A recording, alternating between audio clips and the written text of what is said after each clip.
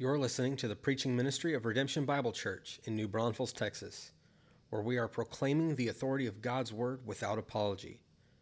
We pray that this message will be a blessing to you as you seek to worship Christ, walk with Christ, and work for Christ, all to the glory of God. For more information about our church, please visit redemption.bible. Thanks for listening, and we hope to see you soon at one of our upcoming worship services. You can turn your copy of God's Word to John 17. As Blair said, that's where we're going to be camping out. And I just want to start with this, a couple questions for us to kind of get our minds set back in John 17. If you can, with me, think about this question. In your lifetime, in the course of your life, if you were to count up all the sermons or speeches or lectures or monologues that you have listened to, how many do you think you have heard in your lifetime? Now, some of us, depending on our age, right? Some of us, depending on our occupation, maybe, that number's gone up. What if I threw in like podcasts? Would that jump some of you like way high? Some of us are podcasters. How many of you, show of hands, how many of you think you've made it to the 1,000, single 1,000 maybe? There you go. There you go.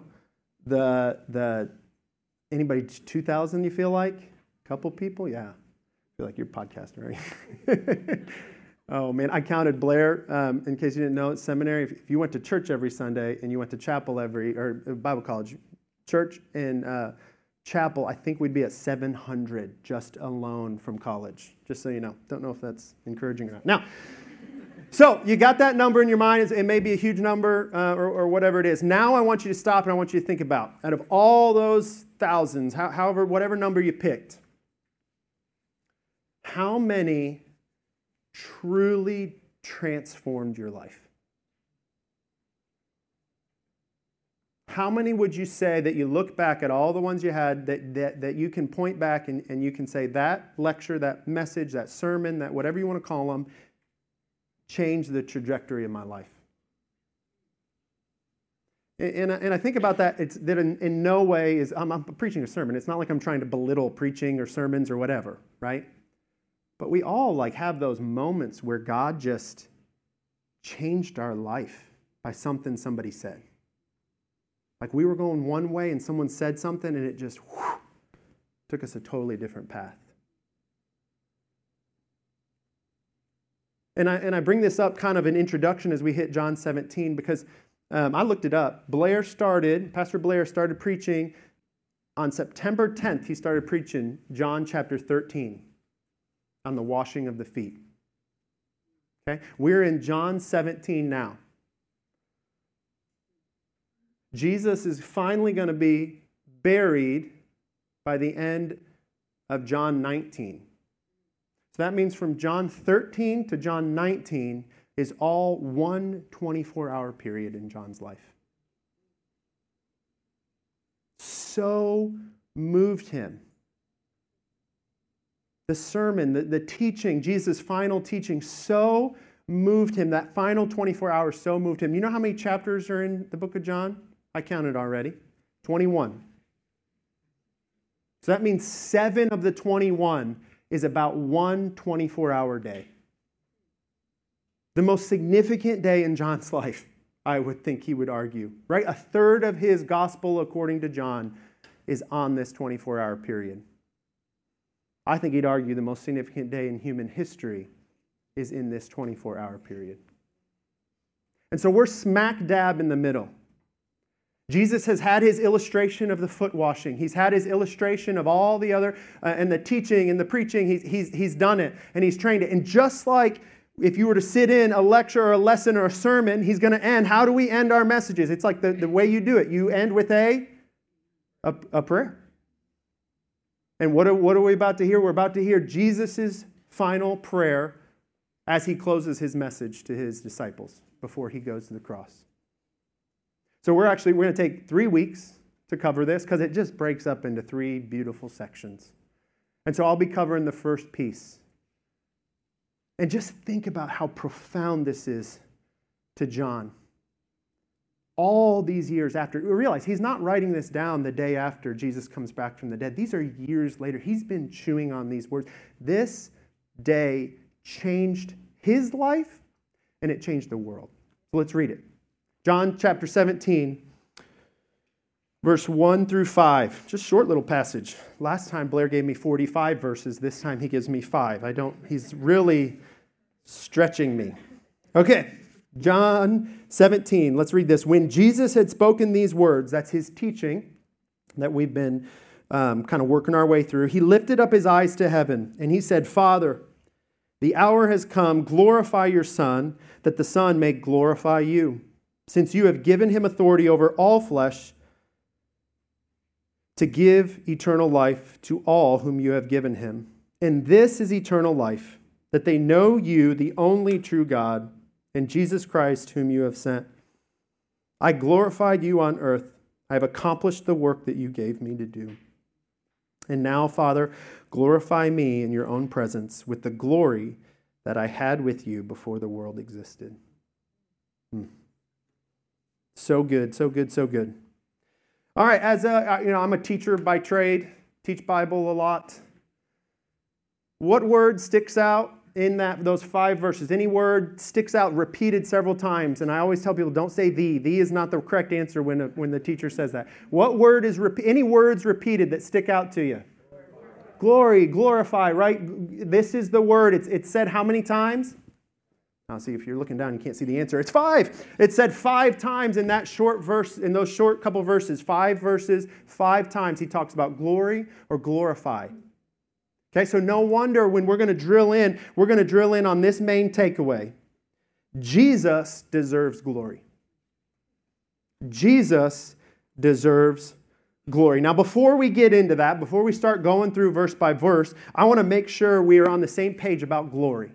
Okay? When I hear glory in my like non Bible mind, right? I think of, for some reason, what comes to my mind is celebrity. Okay? I don't know why. Maybe you can relate to me, but I hear glory and I think of some sort of celebrity. And as if God has some awe or aura about him that is like, oh my gosh, God is here. You know, if who famous would walk in that we would go, oh, we'd all start whispering, right? I would love in this room to gather everybody, and if we could for 1 second set aside our pride and arrogance, right? And our like one-upness, right? And figure out who the most famous person anyone that we ever met or saw, right? I think we'd have some cool answers. I think like in a room this size, we could have potentially someone who's met a president or someone who has, I don't know, wouldn't it be cool if someone had met the queen before she died? That would be crazy, right?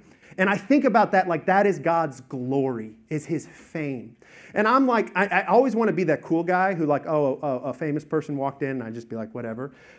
I am not, unfortunately. This got put to the test a couple years ago. I was at HEB in San Antonio and an old Spurs player, Bruce Bone, walked in and I was a schoolgirl. I mean, I was so excited. And he wasn't even like, he was like the 5th guy on the court. But I was like, oh, the Spurs guy, Bruce Bone. He made 3-pointers. So that is not what God's glory is. It is not about a celebrity. God's glory, it's tangible. It has a weightiness to it, a presence to it. It is not like our vain glory, right? That's what the old school English calls it, vain glory. Right? That's what humans have. Because everyone always says when you get to know the person, the people are just what? A famous person is just what? Another person. That's not God. When you get to know him, you're not like, oh, he's just another person. No, you're like, whoa, he's still incredible. Okay? He still has that aura about him. So what we're going to do to help us, we are going to look at a couple passages about God's glory. And so glory here, I love that Easton's Bible Dictionary calls it the infinite perfections of God. That's what glory is, the infinite perfections of God. So if you took God's infinite qualities and how amazing they are and you compress them all, that is his glory. There is a presence about it. There is a weightiness about God's glory. So we got a couple passages here, and if you want, you can start finger into Psalm 24. That's where we're going to end, and we're going to read Psalm 24. But I want to walk us through these passages of what is biblical glory and where do we see it. So what is biblical glory is that it is the infinite perfections of God. Where do we see it? Look at this. I love that we have preached through Exodus recently. The first one is in the cloud. You guys remember when the Israelites are leaving captivity out of Egypt and they're heading towards Mount Sinai. And who is guiding them? God is guiding them. And where is God? He is a cloud. He is a cloud coming and he is standing over them, right? And the cloud like shifts and moves. And at one point the cloud fights Pharaoh for them. It's this crazy, crazy experience. And as much as we're like, yeah, right. They're like, how can you make that up? You know what I mean? That's crazy. And yet that's what it was like. It was a cloud, and that was God's glory, right? And then in Exodus 24, this is on Mount Sinai when Moses goes up and he takes up the 70 elders for this meal with God. They're going to dine with God. And they're going to have this reception after this wedding. And so they sit down with God, and the cloud comes down and rests upon the mountain. And anyone who's not up there is like, oh my goodness, what is going on? The mountain is on fire because there's lightning and fire and smoke and cloud, and this is what's happening up there. This is God's, it's described in the text as this is God's glory, okay? It's not lightning or fire or smoke. It is God's glory coming down on the mountain. The next one, in the tabernacle. So remember, if you remember in the story, Moses goes up to the mountain of God on Mount Sinai, and he gets all the instructions. Because remember, God is marrying his people. He's going to move in with his people. But in order to move in, all of his people have what? What are they living in? They're living in tents. And so God needs a tent. And so he gives them instructions on how to build a tent. We call that the tabernacle. Right? So they build the tabernacle, they make it, and then they dedicate it and get it ready for God. And then the reason that they know that God is moving in with them is they watch and they see the cloud do what? Come down, descend on the tent. Right? So now God is living with his people, and he's living in a tent with them. So the next part, the temple. This is the next thing. Solomon, David, and all of his wisdom and all of his love and passion for God. David says, I'm tired of you living in a tent. All of us have houses, God, and you need a house. I'm tired of you living in a tent. And so God puts it on his heart that he wants to build a temple, but God says, no, you can't build a temple. Your son is going to be the guy who builds the temple. And so Solomon builds the temple in Jerusalem. And it's beautiful and wonderful. And at the dedication ceremony, what happens? The what? The cloud comes down. God's glory comes down and it sits. And the temple is God's house on earth. Right? The temple, we sang it about, this is God's house. What are we talking about? What are we talking about? We're talking about God in the heavenly realms. He dwells among his people in the temple. And you can go, if you want to go to God's house at that time, you could go to the temple and you could see God's house. But guess what you couldn't do? Could you see God? No, because if you went in there, you would what? Die. Okay? So God's glory is this amazing, powerful, mystical smoke that descends upon the temple. But then look in Psalm 19, the heavens declare God's glory. When do the heavens declare God's glory? Anybody want to guess? When are the heavens, when you look up in the heavens and you go, whoa, I am a small person? Oh, all the time. How about anybody at night? When at night? The stars, right? The stars. Now, in my house, unfortunately, I live in New Braunfels, I can see 2 stars on a good night. Okay? Not what we're talking about here, right? Not the ancient world's perspective, right? Because they don't have, what do they call it? Light pollution, right? They don't got that, right? You can see the stars in the cities as well as you can see them anywhere else back then, okay? And anybody ever seen, like, you go out to Big Bend, or my wife's family is from northern Michigan, and I'm talking like pretty much Canada, okay? Toronto is further south than where my wife is from. And so when we go up there, especially in the summer, on a clear night, if you go out, the stars are just, I mean, it just is mind-boggling. There's just stars everywhere, right? That declares God's glory. It shouts, God is glorious to us when we go out and we see the sky, the heavens. And this last one, so we're going to be at Psalm 24. Let's read it. Oh, I didn't flip. I told you guys to flip, but I didn't flip. That's okay. Psalm 24, let's read it because God's word is amazing and incredible. Verse 1, this is a psalm of David. The earth is the Lord's and the fullness thereof, the world and those who dwell therein, for he has founded it upon the seas and established it upon the rivers. God owns everything on this earth. And he owns all the people and all the things and all the stuff.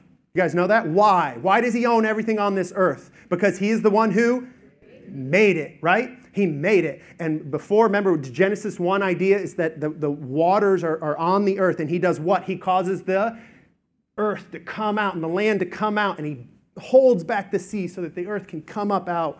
And he establishes it and he creates it. And so he is in charge. Who shall ascend the hill of the Lord? Who gets to go up to the Lord? And who shall stand in his holy place? He who has clean hands and a pure heart, who does not lift up his soul to what is false, and does not swear deceitfully. He will receive blessing from the Lord and righteousness from the God of his salvation. Such is the generation of those who seek him, who seek the face of the God of Jacob. So who gets to go up to God? If everything, God owns everything. He's created everything. He's in charge of everything on land, right? He's in charge.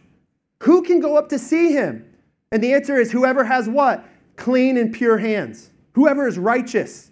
Great, good news for us, right? That means what? If we're righteous, we get to go up and see him, except for the problem is what?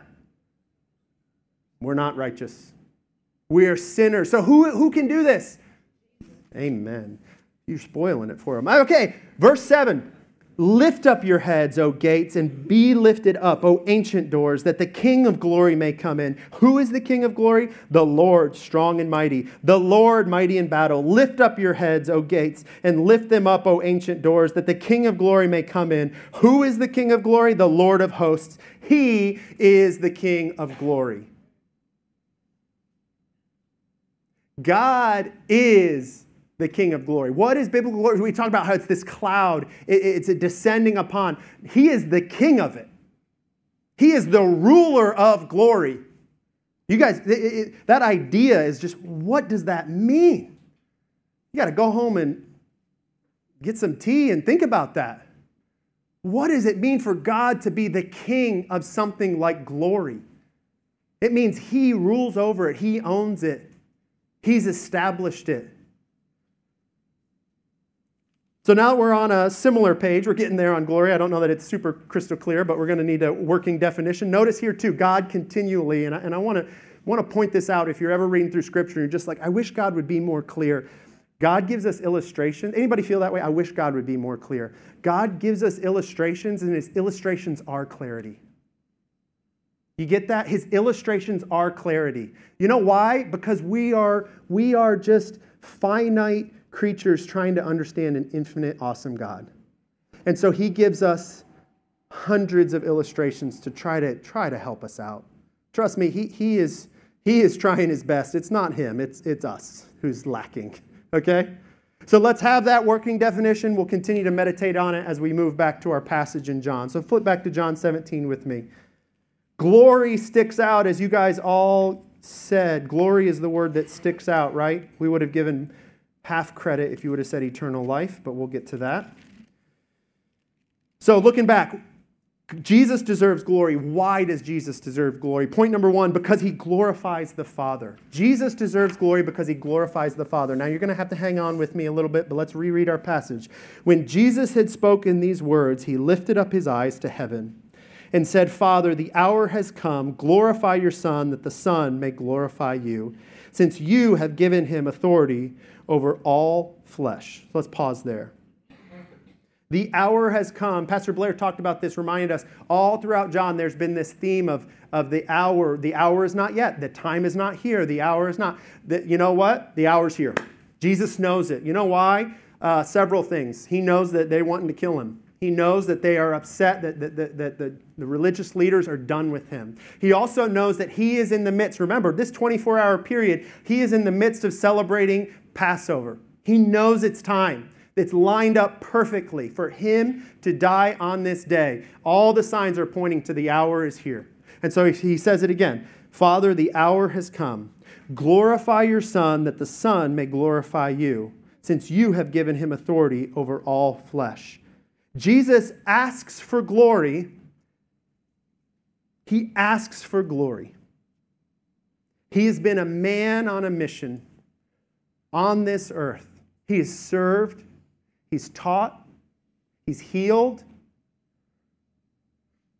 and he is ready to receive his glory. He is the only one, only man, who actually lived an entire life worrying about the Father's glory, not his own. And as he comes to the end, he says, Father, glorify me. Now notice, do you see that? Glorify your Son. Why? It's not even in Jesus' own glory, it's not about himself. Glorify your Son, that the Son may glorify you. Even in his own glory, Jesus is worried about who? The Father.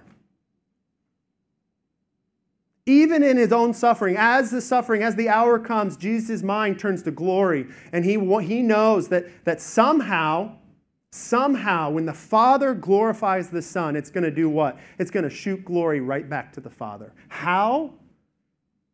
We need to take that question. We're going to fold it up and put it in our back pocket, and we'll finish it at the end of the message, okay? How is Jesus possibly going to glorify the Father when the Father glorifies him?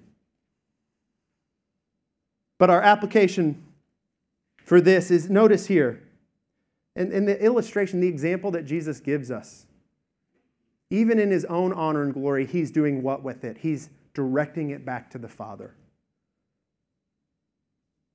Give honor to Jesus. Give the man credit, Jesus, the God-man, who was able to spend a whole lifetime honoring and glorifying the Father, all for God's glory. I don't know about you guys. I can't even go a 5-minute span with just being focused on God's glory. And he did it a lifetime. And that doesn't even include the suffering that he's about to endure. So give him credit, give him glory, give him praise. Jesus, the one who lived a lifetime glorifying the Father, and follow his example, friends. How much of our lives are we spending it trying to glorify ourselves? Just think about that for a minute. Think about the times in your life, the stories you tell yourself. I was telling my wife the other day, I have this problem. Maybe you can relate. Where I tell myself, retell myself conversations from the day, and always, I'm the great guy. I come up with the answer. I'm wonderful, right? It's all about giving who the glory? Me. That's not what Jesus spent his whole life glorifying the Father. So let's give him honor and give him glory. Point number 2.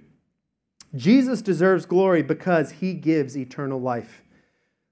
Let's head back to the text, that end of verse 2. Since you have given him authority over all flesh to give eternal life to all whom you have given him. And this is eternal life, that they know you, the only true God, and Jesus Christ whom you have sent. Notice here from verse 2, Jesus is the giver of eternal life. He is the one who gives eternal life. John's been screaming at this through this passage, right? The I am statements that we've all talked about, that we've studied on. Jesus is the bread of life. He's the light of the world. He's the door. He's the good shepherd. He's the resurrection and the life. He's the way, the truth, and the life. He's the true vine. Jesus has been telling us this whole time, you know what? I am the giver. John has been telling us that Jesus is the giver of life. He gives eternal life. Here, I love this verse. Here, Jesus lays out what eternal life is. Did you guys catch that? This is one worth memorizing. Okay, this is one internalizing and meditating on. I'll reread it because it's just so good. And this is eternal life. Isn't this a question that I would love to have answered? Jesus, what is eternal life? And maybe before we read it, right, for a spoiler, we could spend some time just asking ourselves, what do you think eternal life is? But Jesus tells us, you know what? As much as our answers may be interesting, I think we should go with his. This is eternal life, that they know you, the only true God, and Jesus Christ, whom you have sent. You know what eternal life is, brothers, sisters, friends? Eternal life is knowing God and his King, Jesus. It's not about just knowing, oh, I know about God, or I know about the Bible. I know a lot about the Bible. This is about knowing. This is intimacy language. This is a closeness to God. We talked about this in the Old Testament. All those passages that had the cloud coming down and God moving in with his people and God living in the tent with his people in the tabernacle and then God moving into the temple so you could go and God lived in the city. But what was the thing we said in all of those illustrations? What was the problem? There was what? Even in Psalm 24, you want to go up on God's hill, but what? What do you need to go up there? You need what? Clean hands. You need a righteous heart. What's the problem? I want to get to God. I want to be close to God. I want to live with God. But there's a barrier. And the barrier is what? My sin. Your sin. Because if we get too close to God, he's going to do what? His glory's going to what? Just blast us to the ground dead. He's dangerous, friends. But thanks be to Jesus. Jesus tells us that eternal life is knowing God and knowing his King. That is what eternal life is. So much of our culture has so many different views of what eternal life is or what heaven is, right? And we can slip into that. Sometimes, it's not even heaven. It's a better place, right? They're off to a better place, right? What is our culture, what does our world mean when they say a better place? You ever think about that? What do you think about when you talk about, when you hear eternal life? Are you, like me, guilty of sometimes buying into what our world sells eternal life as, or a better place, or heaven? So often our world, I think, is caught up in that being about wealth, all our desires being met, right? Being with our loved ones, which is ironic because at holidays you don't want to be with your loved ones, but then when you die, you want to be with them again forever. Something's not connecting with me on that one. It's like you avoid them on earth. Why now when you die you want to be with them? I'm not tracking on that one. So, right? It's our culture, heaven or a better place, right? It's about getting all you want, usually, right? And that's actually not what the Bible's talking about when it talks about eternal life. This is what it's talking about when it talks about eternal life. Some aspects of how our culture sees heaven, you know what they are? They're half-truths. Which is, it's just right back to Genesis 3. What does Satan do? He doesn't tell you right out lies, right? He just gets close enough. Just half-truths, right? Sometimes three-quarter truths. They're really close, right? After all, the streets of heaven are made of gold, right? Do you get the point? The point is because it's not because you're rich. It's because gold is as common as asphalt, right? It's worthless up there. Why? Why is gold worthless? Why is heaven so great? Why is eternal life so great? Do you see it in Jesus' words? It's because eternal life is relationship with God and with his Son, Jesus. Eternal life is about being close to your Creator, the one who knows you best, the one who loves you more than anyone, the one who literally formed you, and being close to him. That's what eternal life is about. And as I've prepared for this message, this point has been bothering me for the last several weeks. I confess that I have too often in my life not believed that eternal life is intimacy with God and with his King Jesus.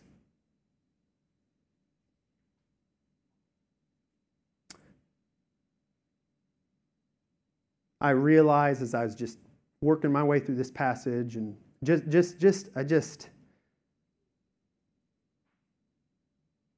struggle with the fact that so often I think other things are better than Jesus in my relationship with God. I often value money or people's thoughts about me more than I value my walk with Jesus. More than I value that I can be close to the Father, to my Creator. I so often in my prayer time, in my life, in my head, I say, yeah, it'd be great to be close to you, God, but wouldn't it also be great to have a ton of money? Right? Because closeness to God doesn't pay the bills. You know what I mean? It's just, it's been hard to think through. And Blair knows this. I shared with Pastor Blair, and even my wife, she knew I was wrestling through this. And last night, I remember I was standing at the sink doing dishes, and just a thought, just a profound peace rolled over me. As I stood, I was wrestling. You know how you're like half thinking, just doing the dishes and thinking about this message and thinking about sharing this, and this profound peace rolled over me, and because I've been sitting in my failure, and I just felt the Spirit communicate and remind me, I do fail. But this passage is not about me. It's about Jesus. And eternal life is not up to me. It's up to Him. And man, that just comforted me. It just a comfort poured over me. And my wife was working on things. She knew I was wrestling through this, and she came. She said, "How you feeling?" I just said, "I feel so much better." I just realized, like I frequently do, I was making it about myself and not about the King. Guys, Jesus, He gives eternal life, that we may have relationship with God the Father and with Him. If you don't have a relationship with Jesus, if you're going, Seth, what does this mean? This seems so like abstract. I know it seems abstract. I get it. That makes total sense. I'm trying my best to clarify. Fortunately, Jesus made it confusing, so I'm just in the same vein of thought as Him. But eternal life, life everlasting, is a relationship with God. It is fellowship. It is closeness and intimacy. Relationship with God, eternal life is almost as if you were married to God. He was your spouse. Or how about this one? Living in the same city as Him. Being His people, like He is your king and you are His person. Or how about this one? Eternal life is like you're the best friend with God and you talk to Him face to face. Or like God is your perfect Father. Not like the cheap imitation that I am so often to my children. Like a really good Father. And His Son is your brother. The King is your brother. That's what eternal life is. What happens if we find ourselves and we're not feeling eternal life? We're not sensing it. We feel distant from God. Or how about you don't even know God in the first place? You know what? The answer is the same. When we find ourselves in that place, we confess and we repent and we turn to Him. Confession looks like this: Jesus, I failed. Jesus, please forgive me for my sin. And repentance means turning away from that sin you've been practicing. If you find yourself back there again, guess what? The solution is, it's Freedom Group. Plug for Freedom Group. Solution is, repent. It's confess and repent. Rinse and repeat, baby. Eternal life, relationship with God is given to us. Just like when you're pursuing a relationship. For those who are married, when I was pursuing my wife, I spent all my time with her, right? We went on dates, just the two of us. We went on double dates. Those were fun. Back before kids. We went to gatherings together, and we were at Moody. We sat next to each other at chapel. That's when you really knew it was official, right? Right? We served together. We worked together. We did everything together. What didn't we do together, right? That was when we were growing our relationship. It's just like that with God. You want to grow your relationship? Do everything with Him. Invite Him in on everything. This is one aspect of your relationship with God. This is a public aspect of your relationship with God. Your personal prayers, that's a personal aspect, right? Going to small group, we call these the spiritual disciplines in the church. And it's what Christians have been doing ever since Jesus went away into heaven. We practice them in order to grow our relationship with Him. We don't do it in order that He loves us. Guess what, guys? He already loves us. You know the proof of it? He sent His Son. So we practice these things so that we can grow our relationship with God. Are you growing your relationship with God? If you don't have one, begin, just like what we said. Confess, repent, and begin that relationship. Some of us may have been Christians for a while. My challenge to us is, are you growing? Are you investing in your relationship with God? Or is it stale and stagnant? I promise you, friends, the enemy wants you to think if it's stale and stagnant, it's his fault. It's not his fault, right? Just like when I have to ask for forgiveness from my wife, it's always her fault, right? And then I finally have to realize what? It's probably my fault. Man, He wants to have relationship with us. Are you pursuing that relationship with Him?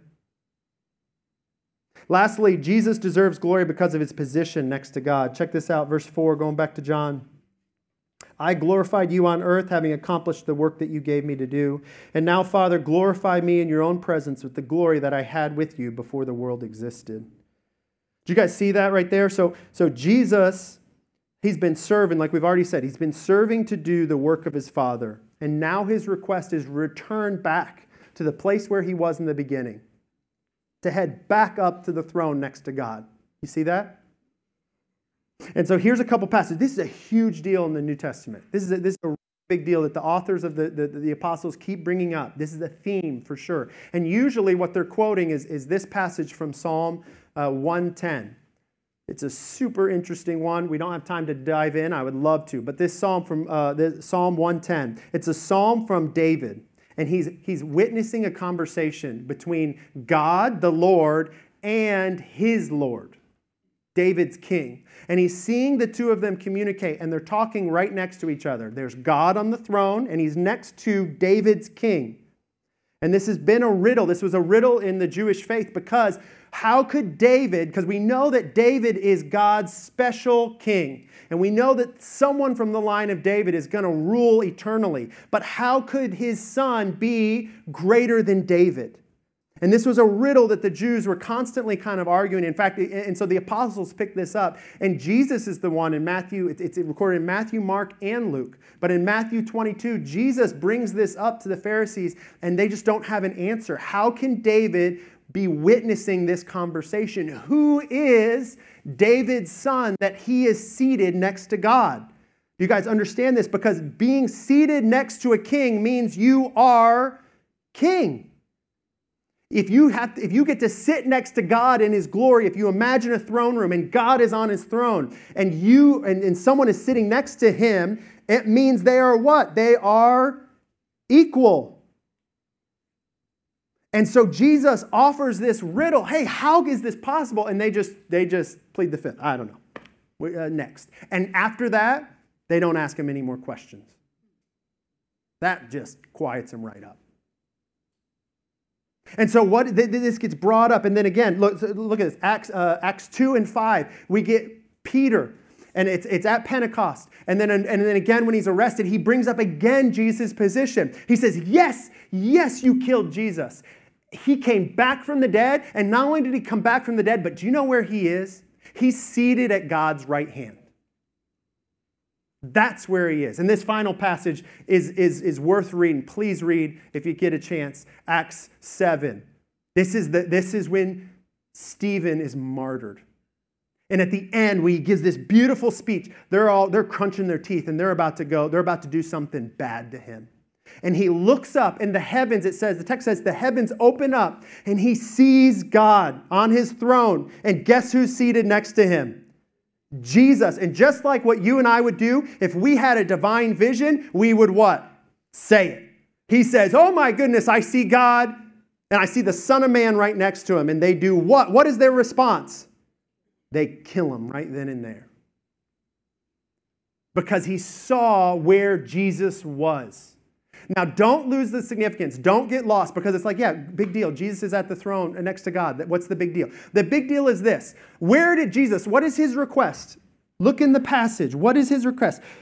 Now, Father, glorify me in your own presence with the glory that I had with you before the world existed. What does that mean? Before Jesus came down, where was he?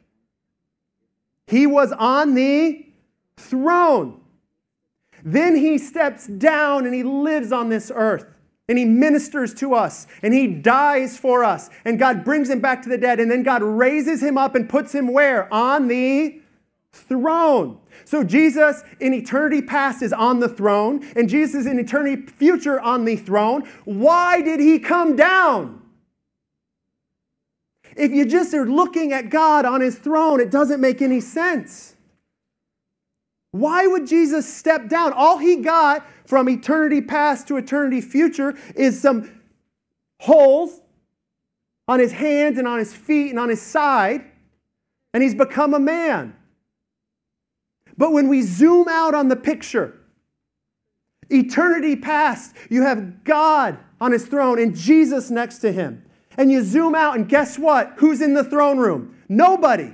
Why? Because no people can be there. Why? Because of our sin.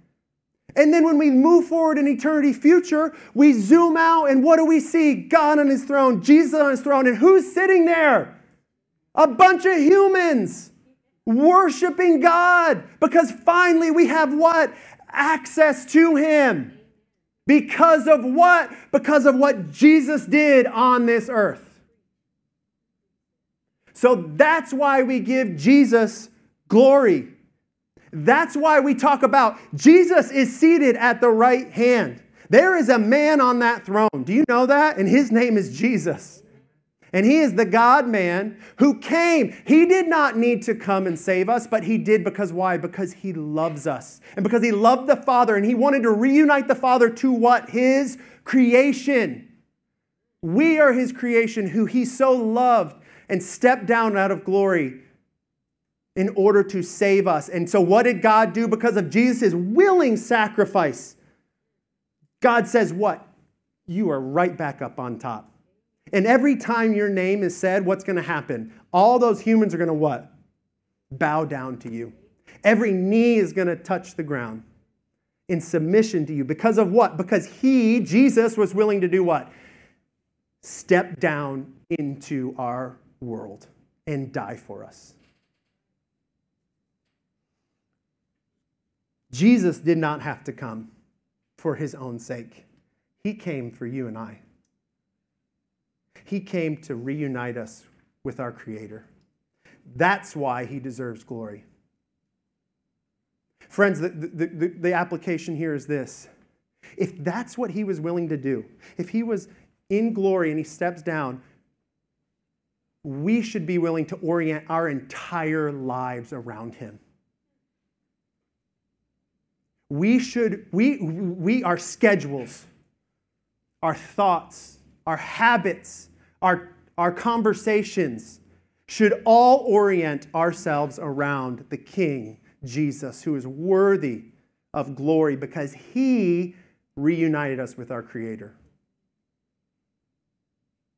My challenge and encouragement to us, brothers and sisters, is what areas in our life are not oriented towards Jesus? What areas are we failing to realize that we potentially love more than Jesus, our Savior and our King who was willing to sacrifice everything for us to have relationship with him? The good news, if you find yourself, remember, if you find yourself distant from God, away from eternal life, it's simple. Confession and repentance. Turn to Jesus. Friends, eternal life is available to us today. We don't have to wait till we die. but it's because of Jesus and what he did. We've been reading Jesus' prayer, so it seems fitting for us to close in a time of prayer. So as the band comes up, I'm going to pray for us, and then we'll be led in some guided prayer time. Father, thank you for your word. Jesus, thank you for your sacrifice. May you be glorified and praised in our lives, Lord. Jesus, thank you for giving us access to the Father. Lord, confess and ask for your forgiveness for the times that we fail to recognize and give you the glory that you're due. Lord, help us, teach us, show us, reveal to us the ways that our lives are not oriented towards your throne. Lord, just show us the times that we practice idolatry, practice covetousness, desiring things that are not you. Lord, pray for us as a congregation, as a people. Pray that we would remind each other, encourage each other to chase after you with all that we have. That knowing you, Lord, and knowing you, Jesus, King, is eternal life. Help us, Lord, we pray. Convict us, comfort us. Receive our glory and praise. Amen.